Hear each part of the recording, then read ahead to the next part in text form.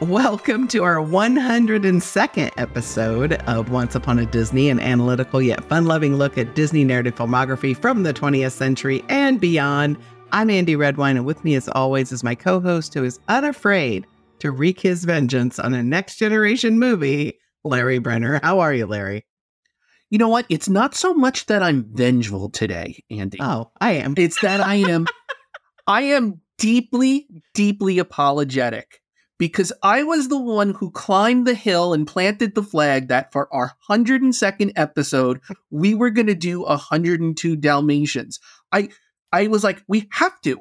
We have to. You could not be swayed otherwise. Yes. We did not have. That is not a good reason. It's just not. It's just not. It's cute. It's cute, but what did I do to us? Well, what you did to us was have us watch the from 2000, the live action sequel, 102 Dalmatians, starring Glenn Close and other people. So, wow. Andie, I'm feeling like we might be in the same snarky space. That is a rare treat for us. Well, Happy New Year. Okay. So, yes. Things can change. Well, let's talk about some key facts to get this show on the road. Well, let's see.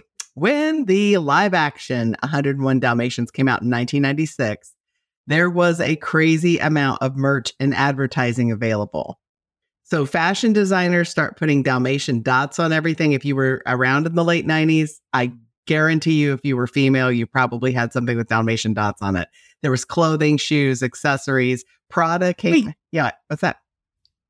Then Cruella won in the first movie. Right. If we're all now wearing Dalmatian clothes, she won. I mean, that was her goal. That's right. And even Prada came out with a Dalmatian print coat, right? So, okay. I mean, I'm telling you, Dr. Pepper, Fritos, Nestle had a chocolate bar that was white chocolate with dark chocolate spots. There was a lot of synergistic marketing going on. Disney had even asked to put spots on the iconic Hollywood sign, but they were denied that request. Yeah. So and you know, Disney, I don't like to deny you much, but they were right to deny you that. That's probably right. That's probably right. Okay. So in 1996, when 101 launches, the internet's still fairly novel for most people. Disney launched 101 Dalmatians website. It was 101.com. I still remember this. You could pick out a puppy and teach it tricks. I mean, it was very cute, super cute. So as a result of the first movie, a lot of people got Dalmatian puppies, and there were independent photography studios across the country who invited people to have their photos taken with the 102nd Dalmatian, right? So that was kind of this thing that was going on. This 102nd stuff. All right. So 101 is a huge hit. And production for today's movie begins in 1998 under the working title 101 Dalmatians Returns. Okay? Okay. All right. And they started working with John Hughes, again, who wrote 101 Dalmatians, the live action. You might remember him from things like The Breakfast Club, Ferris Bueller's Day Off. He crafted that screenplay for the original live action movie. And somewhere in there, John Hughes and Disney part company. Don't know. Okay. Not sure why, but they part company. 4 more screenwriters were brought on board, 2 of whom had created Newsies and 2 of whom don't have much screen credit at all. Okay. So as we have learned, more writers does not necessarily equal better. But let's see where this goes. Yeah. So there are 2 teaser trailers for 102 Dalmatians. The first was basically, so at the beginning of this movie, there's a 2-minute, 48-second opener that's just sort of a music video with puppies in it. It's condensed to about a minute for the teaser trailer. And then the second showed Cruella as cured, has been in an asylum situation, but she's cured and she has an aversion to fur, which really doesn't make a whole lot of sense because she has a lot of puppies in her lap. And if she has an aversion to fur, why would she have a bunch of puppies in her lap? But I digress. And then eventually in the trailer, the puppies prove to be too much of a temptation for her. And she has to have another coat. And this time we need 102. Or just make one of the dogs bigger. But okay, we need 102. Right. Fair. And, sure. Right. And we get to see kind of in an epilogue, these dogs falling in love while watching Lady and the Tramp. Oh, my Lord. So, okay. So always a sign. Yes. Always a sign of a good movie when in your trailer, you show your characters watching some other movie. That's how you know you've got gold. All right. So A.O. Scott from the New York Times claimed the plot is a perfunctory scramble of family film conventions, and the setup seems calculated to baffle children, especially those whose memory of 101 Dalmatians has dimmed. Agreed. Roger Ebert claimed, there are some joys and thrilling escapes, but taking the dogs out of the central roles leaves you with seriously weird humans and not enough puppy love. I mean, it is a fair critique of this movie to say, like, if you're calling this 102 Dalmatians, that maybe there should be a lot of dogs on the screen doing things. I think that's a fair critique. There's no such thing as too many dogs. Right. Right? Right. Okay. So, yet, this film brings in 183 million and change. I mean, like almost 184 million on an $85 million budget. And that's just at the box office. And of course, all of the DVD rentals, all of the, plus all the spotted merch gets another round of sales. So they did okay on this one too. Maybe not as okay as the first movie, but they do okay. No, it's a success. Sure. It's a success. Sure. Every snarky thing that I say, and maybe you say, must be wrong. Right. Because the movie did well. They made a successful movie. Sure. But man, there's no justice sometimes. And then, of course, there's a reboot that happens in 2021, Cruella with Emma Stone, which I think is a fantastic movie. And really the movie I wanted this one to be. So I had never seen this film. I had a lot of high hopes for it because I'd seen 101, liked it, seen Cruella, loved it, saw this and went, oh, okay. I had high hopes for this one too, which is inexplicable considering how much I did not like the original animated or the original live action. Right. But I thought to myself, I was like, this one's probably good. And I think I was thinking that because I'm like, okay, the last live action was a little too married to duplicating what the original movie had done. Mm-hmm. They weren't free enough. And I was like, this movie has the freedom to be whatever it wants to be. Right. But it doesn't know what to do with that freedom. Yeah, I think we have a lot to say when it comes to screenwriting and this script and what works, what doesn't. And ultimately, I think why this movie ultimately fails, but we can get into that a little bit. I mean, there's a lot that does work though. Yeah, I want to say that there are some moments and scenes and visual imagery, which I think is great. But yeah, it doesn't come together. Shall we get into the plot? We shall. So we're going to start with the Manish Tana, which is where we ask the question, why does this movie start where it starts? And I'm going to say we're not going to count the opening interminable credit sequence in which we see a Dalmatian and there are a bunch of spots floating around the room. And we're supposed to be, and maybe we are in the year 2000, amazed by these CGI spots flying around this dog. But it is for 2 minutes and 48 seconds. Which is an we eternity. Are watching. It is an eternity. Yes. Of watching this dog and these spots fly around as we hear over and over again, diggy, diggy dog, diggy, diggy dog. That is not the Manish Tana. No. No screenwriter wrote, for 3 minutes we see this. So we're gonna actually start the movie where the plot actually begins, and we begin in what appears to be a asylum. But it appears to be an asylum for animals. We meet Dr. Pavlov and his assistant who are walking through these halls of this asylum, and he's like looking into various cells to see if his experiments have worked. And we see like, oh, there's a cat and a bird that are friends. Oh, there's a dog and a bunny that are hanging out, chilling and relaxing. And then we get to the final room, his biggest success, who has been cured through a combination of electroshock therapy, hypnosis, and vegetables. And we look inside that room, and there is Cruella de Vil with a bunch of Dalmatians, and they are licking her face, and she's playing with the dogs, and she looks so happy and peaceful. And that is how this movie opens. It just occurs to me, like, if, like, I don't know if this was intentional, but it feels very like Shawshank Redemption to me. Well, in what sense? I want to hear you. Just visually. That's what. Oh, yes. Yeah.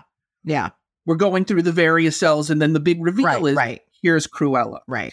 And very shortly after the Manashtana, we're going to see that because Cruella has been cured, she's going to be paroled, and she's going to be set loose to, you know, do whatever it is that she wants to do. She has to do some community service in some way, shape, or form. But she'll have about $8 million and what have you. But let's stick to the Manashtana for now, Andie. Why start here? Well, I mean, I think it's an interesting premise to think that Cruella could be reformed, that she could could be redeemed somehow. I think I think it's an interesting premise. So maybe. I think, I mean, it's not what we expect, right? One of my favorite themes in literature, in film, in television is watching redemption stories. Sure. And this movie starts us off with this idea that, has Cruella actually been cured? And of course, I think in our heart of hearts, we know that the answer is no. But, you know, like, it's interesting. Even though what we're seeing is that she's playing with dogs and she looks like she's having a great time, instinctively we know releasing her is a bad idea. This is going to lead to conflict, if for no other reason than we're watching a movie and this is how we're starting. Right, we know this can't possibly be you release Cruella de Vil and the world becomes a better place. Right. So it's interesting. And look, plenty of Disney movies start on their villain, but this is the only Disney movie I can think of where we start with our villain and only to be conned into thinking maybe our villain is our hero. Right? Yeah. It's a weird one. It is weird. It is weird. And also, you know, my first thought watching this was, oh, has Cruella really changed or is she faking it? That's the question, right? Right. Then they don't give us a hint. Like, if they gave us a hint in this opening that actually she's faking it, then I would know exactly why we're starting where we're starting. Right. We get to see that she is pulling off this elaborate con that's going to get her out. But that doesn't happen. Andie, that doesn't happen. She's not faking it. We can talk more about that a little bit later. So, look, that's all exposition. Cruella's been in jail. She's out of jail. And because she's out of jail, she needs to start meeting with a parole officer. And the parole officer starts by meeting with one of our main characters whose name I can't remember, but he's not Kevin. He's Kevin's friend. Kevin and his friend run... Is that Ian? Ian, yeah. Thank you. Yeah. Kevin and Ian run the Second Chance dog shelter, and Ian's kind of a bit of a screw-up, but he says to the parole officer, who's Chloe, he says, basically, you know, I'm a good guy now. I am working at a second chance dog shelter, blah, blah, blah, blah, blah. Chloe's office is really close to Big Ben. That gets established very early on. And Chloe is called away from work because her dog, a Dalmatian, is going into labor and the puppies are coming. So she leaves to go home. The puppies are born. One of them has no spots. That dog is named Oddball. But Chloe also finds out that her new person who's coming to parole is Cruella de Vil. And that's all happening. We're moving towards, it all feels like That all feels like exposition to me. But is that the inciting incident? Because I'm having trouble pinpointing it. Is the inciting incident Cruella goes to Chloe? I don't think it is. So what is the inciting incident? The inciting incident is the moment that gets our protagonist on their journey. And we are uncertain who our protagonist is. And we'll come back to, and that's why we're having a hard time here. Because you could make the case that it's Chloe. You might think that it's Ian, but it's not. You might think that it's Kevin who runs the dog shelter. You might think it's the dogs. But the inciting incident has to be something that happens in the protagonist's life.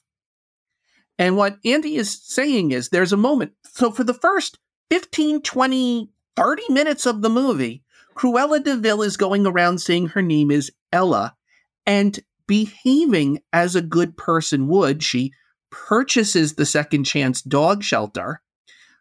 She really is trying to be a good, better person. She locks all of her furs away and what have you. And Andie is saying the inciting incident is Ella hears the ticking clock from Big Ben, which shocks her and turns her back into Cruella. Because apparently there's a bell that ends that. Well, his name is Dr. Pavlov. So he must, number one, if your last name is Pavlov, you must go into psychiatry or what have you. Right. But you must use operant conditioning. But this is a big question for me, because if she's using operant conditioning and if she hears a bell, doesn't that further her desire to be a good person? Why does it take her away from it? And why would you instill in somebody the opportunity to go backwards with a condition? That doesn't make any sense. It's not on purpose. No, well, so he thinks he's permanently cured her.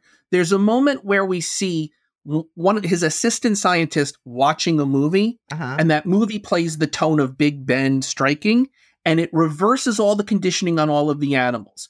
The dog attacks the rabbit, the cat eats the bird, and so they know there's a flaw in this treatment, and that Dr. Pavlov hushes it up. So when Cruella shows up at this conveniently placed work office right across from Big Ben, and Big Ben goes off, it wipes away all of her conditioning and returns her to Cruella de Vil. The problem with this being the inciting incident is as follows.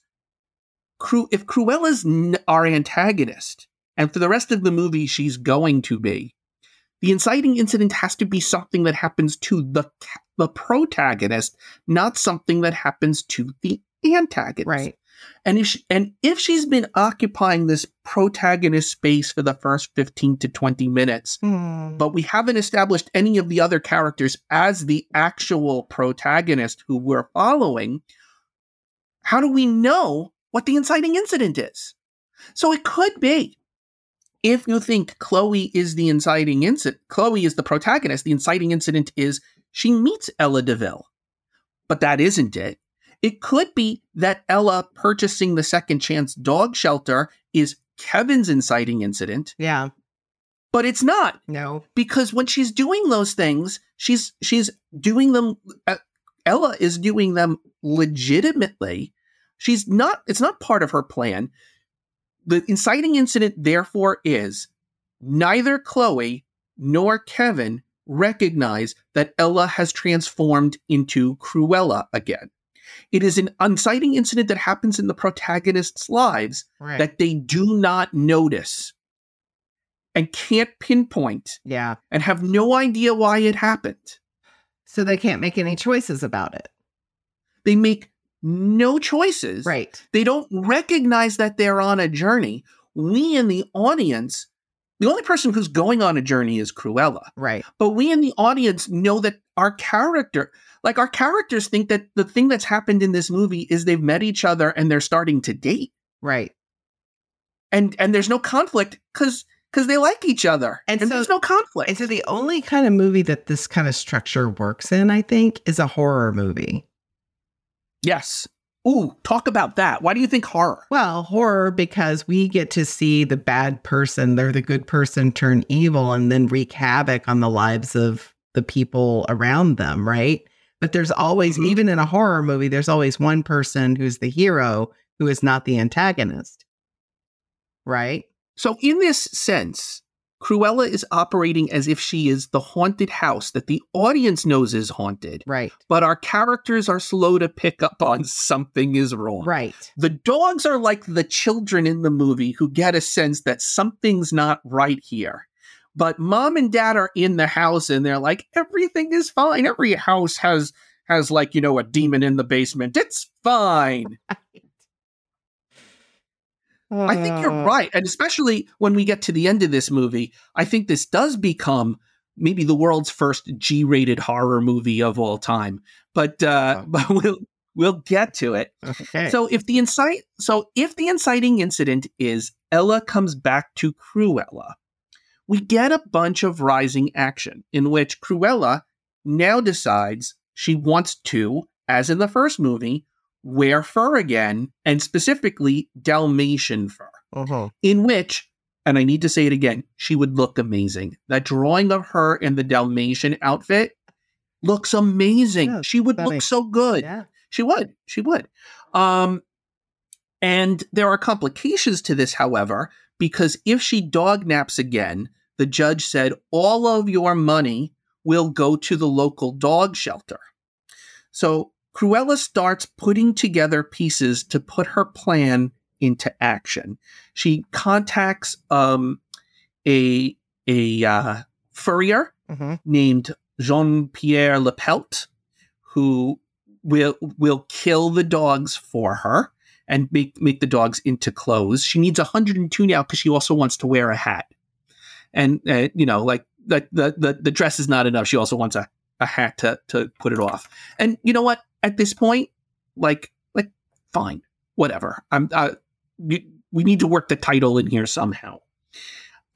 She also needs to frame Kevin for kidnapping the dogs, because obviously if Dalmatians go missing, she will be the first suspect. How many people out there in the world have as their MO the Dalmatians? So what she does is she has Kevin framed for stealing the Dalmatians, and says that he's framing her for stealing the Dalmatians to get her money. It's complicated, and it's also really stupid because she doesn't have enough Dalmatians, and while Kevin is in jail, she decides she needs to steal even more Dalmatians. You get all your Dalmatians first, and then you get somebody else to go to jail for it. Right. Doing it in the opposite order makes no sense. There's so many details to this. I need to get through plot. I just want to bring up some details that I didn't work in. One of the dogs, Oddball, has no spots and feels bad about the fact that she has no spots. And she goes looking for spots. And is strangely named Oddball so that she will feel better about herself. I mean, that's the other thing. Like, she's got low self-esteem, and like Chloe's like, I don't understand why this dog I named Oddball has low self-esteem about not having spots. It's not like I named her my first choice, which was Freakzilla, after my mother, Freakzilla. But whatever. Right. We also have not talked about how at Kevin's dog shelter, where there are no Dalmatians, but good news, 102 Dalmatians dogs are not enough for this. We get even more dogs. There is a parrot that thinks it's a dog, and that parrot is completely at human intelligence levels. It's not repeating what people say. This is Iago level parrot intelligence, fully capable of talking and fully deluded into thinking it's a dog and can't fly. We get no backstory as to why this parrot thinks this, but it's there. Right. Waddlesworth. Right. Cruella, ultimately, she's got the dogs. They go on the Orient Express, because do you get it, Andy? What happens on the Orient Express? Anyway, they're on the Orient Express shipping the dogs to Paris, where they will be killed and made into clothes. Oddball escapes, assisted by the parrot. Everybody, our main characters, Kevin and Chloe, and the non-Dalmatian dogs also come to Paris. Andie, what is the climax of this Oh my movie? gosh, the climax of this movie. Now, I was texting you while I was watching this because I was like, oh my goodness. So Yes. Cruella de Vil, there's a chase going on between Cruella and Oddball and some of the other dogs. But ultimately, the dogs put Cruella into, they're at a bakery, and they put her in some sort of batter, and they put her in an oven and bake her. And when she goes into the oven, the door closes shut and we see the red fire inside the oven. Right. And for a moment, in our mind's eye imagination, we assume that what's going on inside that oven is Cruella is being horribly burned to death. Well, yeah. And I'm not saying she doesn't deserve that fate, but it was a strange image to conjure during this G-rated movie. Right. And that was my first thought was, oh my gosh. And then the second was G rating. And I was like, wow, this is at the same time A Princess Diaries is being made, right? And like, it's the same time frame. How are they worried about losing their G rating when somebody just put Cruella de Vil in an oven? There is one moment where Cruella, there's a bunch of like guillotine blades coming from the ceiling. That was my next. And Cruella throws Oddball to the blades. And there's a moment where we don't see Oddball. And in our mind's eye, we imagine that Oddball has been chopped into 3 separate slices. Yep. She has not been. She's fine. But I think the point that we're making here is they're operating under the idea of, since we don't see terrible things happen, it's G-rated. But I would argue, and I know you're with me on this. I'm completely with you. If you make me imagine terrible things are happening, then terrible things are happening. Right. It doesn't matter whether I see it or not. I'm seeing it in my theater, in my mind. Well, and we might say, well, but to play the devil's advocate, we could say, well, the evil queen fell to her death, and in Sleeping Beauty and Snow White, they both fall to their death. So, and we don't see that. So how is this any different? And I think it is different because it's not animated. It is live action. And I think, yeah, there are horror movies made like this, Also in Sleeping Beauty, it's a dragon. Sure. And in Snow White, she's like not really a person. She's like the crone, the witch woman. Right. And she falls off the cliff, but like it just doesn't, like, you're not thinking about what it's like. Way. It does not. We're not falling. We're not falling with her and imagining the impact. The other part of this is that those two have been evil all the way through, right? Yes. And this, I got to talk about this, Larry. This is the thing. No, we should. This is the thing that I think got me about this movie. So we have Cruella, who is she is redeemed. She has been through some treatment. It's weird treatment, but she's been through some treatment, and she is a better person. As is evident. Yes, as is evident. And she says, "Please do not call me Cruella. It seems so cruel." She is even changed. Like, her whole identity has changed, and she is really better.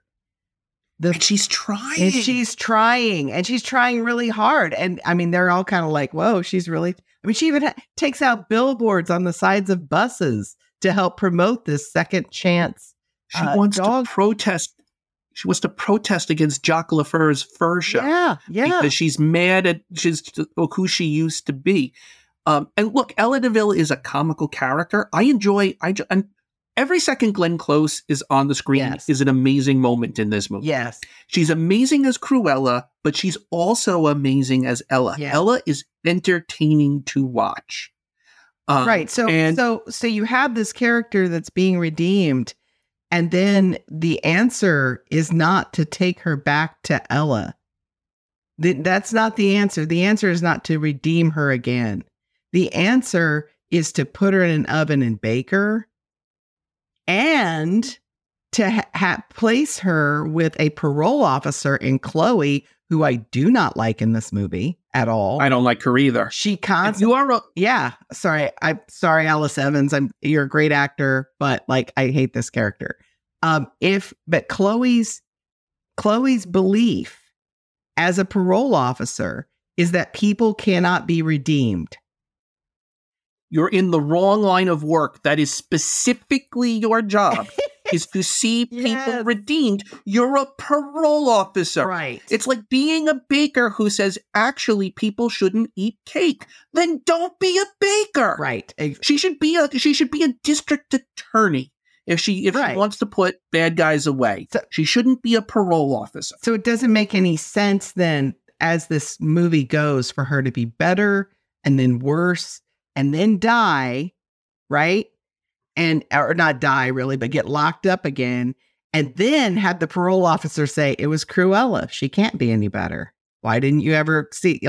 And there's the real villain in this movie is the doctor. Yeah. The doctor who treats her with electroshock therapy and hypnosis and vegetables, who, when he learns that his treatment doesn't work if you hear Big Ben, covers it up. Right. And doesn't warn Ella, you have to stay away from clocks or it'll undo the conditioning, doesn't say anything to anybody. This is the doctor who prescribed a certain course of treatment, discovered the treatment was not as effective as he had claimed, and doesn't tell his patient what's waiting for her. And if they had made it that Cruella was faking being Ella this whole movie, this would be fine. Exactly. So she either has to be faking and then really get locked up, right? And everybody knows the truth about her, or she's not faking, she's evil, she has a moment where she realizes how horrible she's been, and she makes she chooses, instead of it being foisted upon her, to make it to be better through hypnosis or whatever, she makes an active choice to be a better person. Because that's exactly right. And so thematically, that's why this movie ultimately fails. Because the theme of this movie, as we're watching it, is that no one who is bad can ultimately be better. And what a terrible message for children. Second chances are only for people who were always good and made a mistake. But if you were bad or wrong, you will forever be bad or wrong. There is no such thing as a second chance. An argument that, how did Cruella even get to this doctor? She must have signed up for it. Oh, it's so upsetting. On some level. Yeah. And I don't think the movie is thinking about this at all. No, but that's what, that it's glaring. And I don't know if it's just glaring because I was mad. I don't know if it's glaring because it's 2023 and we think more deeply about how children react to movies, or if but it just seems so cheap. And the fact that you have people, so here's the other part of it. Wouldn't it be better if we had a parole officer who maybe didn't believe that people could get better? Maybe they were jaded and whatever, and they see Cruella get better, and it changes the way they treat their other parolees, right? Why is that? Alternatively, Cruella thinks she's faking being good, but she has this parole officer who believes that she can be better. Yeah. And maybe in the pretending to be good, she discovers her goodness. Every second of this movie where Glenn Close is not on the screen is a wasted moment. Oh, so if 100%. you want to, you can make her the protagonist of this movie. Yeah. She can be Cruella de Vil, but she has to be in the process of becoming good. I don't mind watching good people become bad if they're making choices that turn them bad. But having the badness foisted on them because they heard a bell. It's like a bell ring. That's not a choice Cruella made. It's something that happened to her. She's not. I don't want a Cruella de Vil who's not responsible for her actions. Correct. And that's what this movie gives us. Instead of the monster that we previously had, who was ego run amok, this is someone who is forced to be that way because of the way in which her her mental illness was mistreated. And that's gross. It's really gross. It's really and gross. It's gross to condemn her at the end. Yeah. Yeah. Oh, okay. Well, and ultimately, you know, we've talked about this many, many times, and we've almost laughed about it. Like, we don't always talk about themes anymore in Disney movies because thematically they're all sort of the same, in that one of the themes is always redemptive love. This movie is not about redemptive love. Love won't redeem you. No. Because Ella was capable of love. She was demonstrating love to other people. It just wasn't enough. As soon as she became Cruella, all of the love died. Right. And it wasn't by a choice. If you're telling a redemption story, the redemption needs to happen. Yeah. And it's not happening here. And worse, not only is it not happening, it's pointing it out that it can't ever possibly happen. We have multiple lines delivered by Chloe, the parole officer, where she says things like, "Oh, she'll never get better." And then Kevin's like, "Well, everyone deserves a second chance. She'll never get better. Everyone deserves a second chance." Nope. Nobody deserves a second chance. The truth is that nobody can ever get better. That's the message of this film. Not something I'm going to want a kid to watch, for sure. Well, this movie was actually written by Frollo from Hunchback of Notre Dame. I don't know if you know, he was one of the writers on this. It's all about damnation. Okay, so protagonist problems. We have many. And one of the biggest problems is I could not tell you who the protagonist is. I can tell you who I think it should be, but it is. I mean, I came to this thinking it's Cruella. Cruella is the protagonist. It makes sense, and she's on this journey of change. That is hysterical to me. That's a great premise, I think. Sure. But we don't follow that all the way through, and it gets convoluted. And then I think, okay, well, maybe it's this Ian guy's story because he is in the parole office, right? Well, maybe it's Kevin's story. Maybe it's Chloe's story. And in the end, I couldn't tell you whose story this is. It's a series of things that happen. Story it is. Tell me, please. It's Oddball's story. It's the dog story. It's the dog story. Okay. And I'm being tongue-in-cheek here, but actually, if we use our definition of what a protagonist is supposed to do, all right, Oddball does it all. Okay. So I will throw out that Oddball is the character who has the confrontations with Cruella. It isn't Chloe. That's and true. It isn't Kevin. Yeah. In that final scene, it's Oddball fighting for the life of her family against Cruella de Vil, and she triumphs over. You are not wrong. Oddball is the one who goes on a journey from one world to another. The rest of the group follows Oddball there, but it is Oddball who actually travels to France. It is Oddball who goes to all the locations and all the places. But Andie, here's the real reason I know Oddball is the protagonist. It is because she and Cruella are foils for one another. Because Oddball, as you see, she wants to wear Dalmatian spots.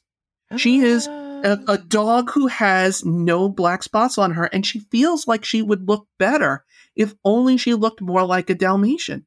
But Andie, that's what Cruella wants too. In a more wicked way, right? Oddball wants to mature and grow up. Yep. Oddball at one point wears a sweater that has the Dalmatian dots on it. Fair enough. Isn't that what Cruella wants? I imagine a scene in which Cruella and Oddball are at a restaurant, and Cruella says, "Well, Ms. Oddball, you and I are very much alike. In another life, we could have been friends. But here is the thing. Oddball, as much as she wants her spots, would never sacrifice other puppies to get those spots. Right. And Cruella would. And I wholeheartedly believe that the writers of this movie intend for me to be making this connection. That Cruella's arch enemy is this dog. Yeah. I think you're right. Oddball's the one who grows and changes. Yeah. Oddball is the one who has to overcome. Yeah, she gets her spots. She earns her reward. At first she's putting the other dogs in danger for her, and now she's got to get them out of danger. She goes on she becomes the hero of the story as opposed to like the victim of the dogs. She rewrites her narrative. And it's all done without dialogue, and it's all done with very little screen time. But boy, there's a lot of fat in this script, right? If that's the case, then there's a whole lot of fat that we don't need.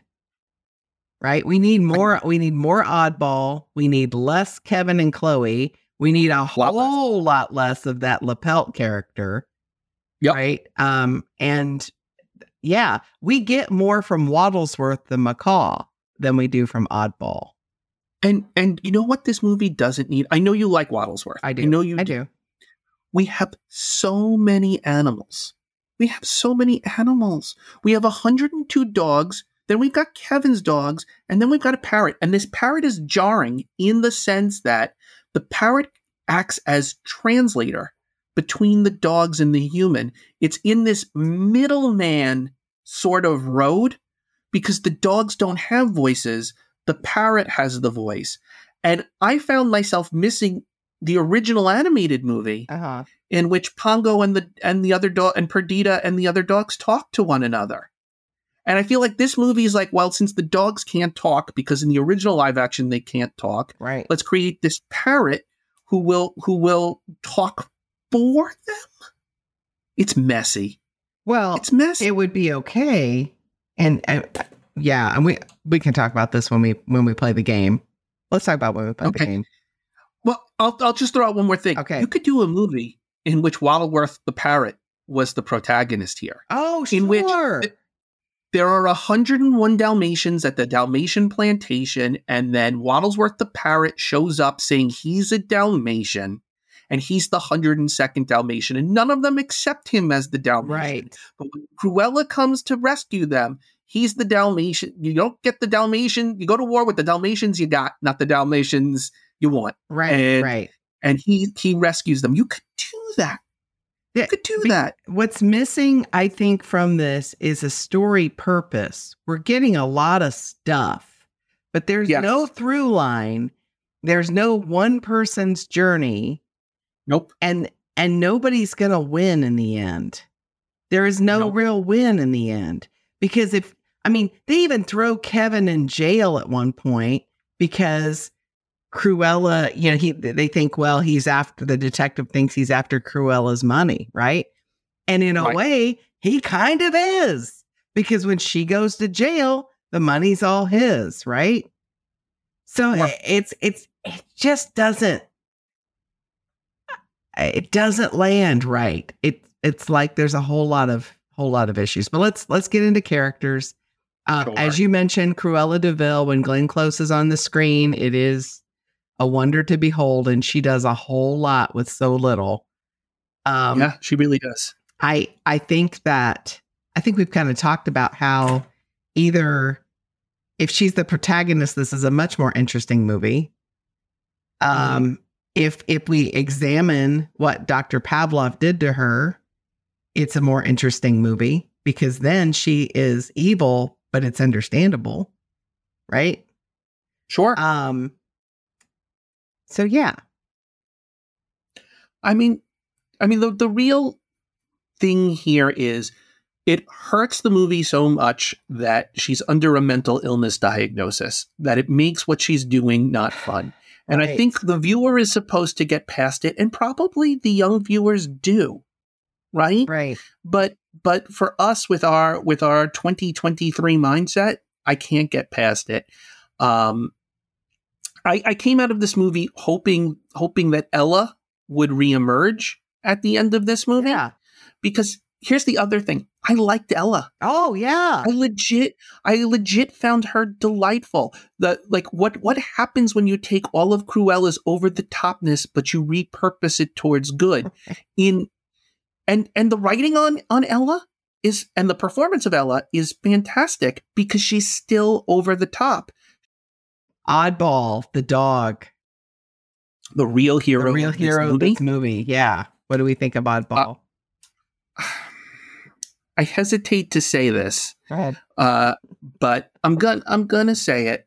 The Dalmatian movies have the worst animal acting of any Disney movie I've seen. They don't give them anything to do. The dogs have nothing to do, and their personalities aren't really. I mean, I said this about the first movie, that you need to give the dogs more personalities, more distinct personalities. Oddballs is distinct, but it's not about her personality. It's about the fact that she doesn't have spots, right? Mm-hmm. The thing that defines her is that her physicality is different from the others. But I don't get a sense of that if any one of the other dogs didn't have spots and Oddball did, that the dogs would be different in any way, shape, or form. Mm-hmm. I don't know if that makes sense. Like, the fun of having a bunch of animals, live action animals, is to actually give them roles. And they're ornaments. They are. For the most part. They're set dressing. Yeah. I mean, I think you said it best when we were kind of talking with each other about, I mean, it is really cute and sweet when they're all watching Lady and the Tramp, and there's sort of this mashup between what's going on with Chloe and Kevin and what's going on the screen with Lady and the Tramp. And it's like, if you've got to rely on a movie inside a movie, mm-hmm. then you don't have much there, right? I'm sitting there watching Lady and the Tramp with them, and I'm like, can we just keep watching Lady and the Tramp? Right. It's a better movie. Larry, are there any of these other characters you want to talk about? Yes, I need to talk about Kevin. Okay. Because Kevin and Ian, because I have a theory about them that I desperately need to share. Okay. So Kevin and Ian are working at the Second Chance Dog Shop. We know that both of them have been to prison previously. And in fact, we will later find out that Kevin was in prison for dog napping. Specifically, he dog napped, but it was really more of a rescue from a lab situation than it was like... But I don't think that was the original script. And I think probably what happened in the original script was better than this. This is what I think. Tell me what I think originally Kevin and Ian were Jasper and Horace Baden, and that their previous dog napping career was from the first movie when they stole all of those dogs. Oh, that makes so much sense. And if you do it that way, because one of them is serious and kind of good looking, that's like the Hugh Laurie one. I think that's Jasper. Yeah. And the other one is goofy and comical, and that's Horace. They have experience with dogs. They're down on their luck. It's called The Second Chance. So if you want to do a redemption movie, can the Badens turn it around? And when you bring Cruella back into their life, will she tempt them back towards villainy? Or are they good enough now to resist that temptation? And honestly, I like Jasper and Horace as characters, and I think then you get your redemption. Not everybody has to be redeemed, but someone needs to be legitimately redeemed. And if Cruella can't be redeemed because she is irredeemable, seeing Jasper and Horace actually succeed and build I mean, they took care of dogs in the first movie. Right. Okay. I've got this. That's my theory. I've got this, though. I think you're on the money on this, but I think what probably was going on, that I cannot prove any of this, is that Cruella was meant to be the protagonist of this film, that Horace and Jasper were meant to help her, continue in her rehabilitation. And then she meets LaPelt, who is all about still skinning animals, right? And tempts her back into this. And then Horace and Jasper and the puppies have to bring Cruella away from LaPelt. And LaPelt ends up getting the fate that, was meant for Cruella. I think that's a better movie. That's a movie about redemption. Exactly. Because it's easy to be good when you're not tempted. Right. And so you can have these characters who are like, will it stick? They're not being tempted. But once they're tempted, what do they do? Yeah. Do they fall back on old patterns, or have they really changed? I think this movie is so much better if it's Jasper and Horace. Oh, yes, because we miss them. I miss Pongo and Perdita. I miss Roger and Anita. Yeah. I don't understand why we're introducing new characters when the old ones are so interesting and part of the franchise. We certainly had a lot of them. Yeah. We certainly had a lot of them, and they were established. No, I'm with you. I guess the other thing to talk about is LaPelt. Mm-hmm. It's the right thing to do in this movie to create another Cruella de Vil character. Right. But LaPelt immediately becomes her lackey. And another fun thing to do would be for Cruella to become part of a power couple. That there's this other person out there who is as evil and a match for her, that they recognize each other as equals, and maybe they fall in love. They're like a wicked pair. And this movie almost does that. Yeah. I mean, all of the elements are here. Yes. The visuals are great. You got the dogs. You've got all the things. And it's like I told you pre-production, it's kind of like I'm at a potluck dinner and there are all these things and I just kind of mindlessly put stuff on my plate and I get back to the table and absolutely none of it goes together. Right. I've got spaghetti and ambrosia salad and like some sort of, green bean casserole. Like none of it matches. None of it goes together. I brought fajitas. Right. Yes. It's like, none of it goes together. And so they're trying to make it go together by going, okay, well, let's keep the same music here. Let's work on, like, it doesn't work. It just doesn't connect. And honestly, that theme where Kevin is saying people deserve a second chance because I got one, and Chloe is going, nope, people are evil forever. Like, and that's how we end this just makes me angry.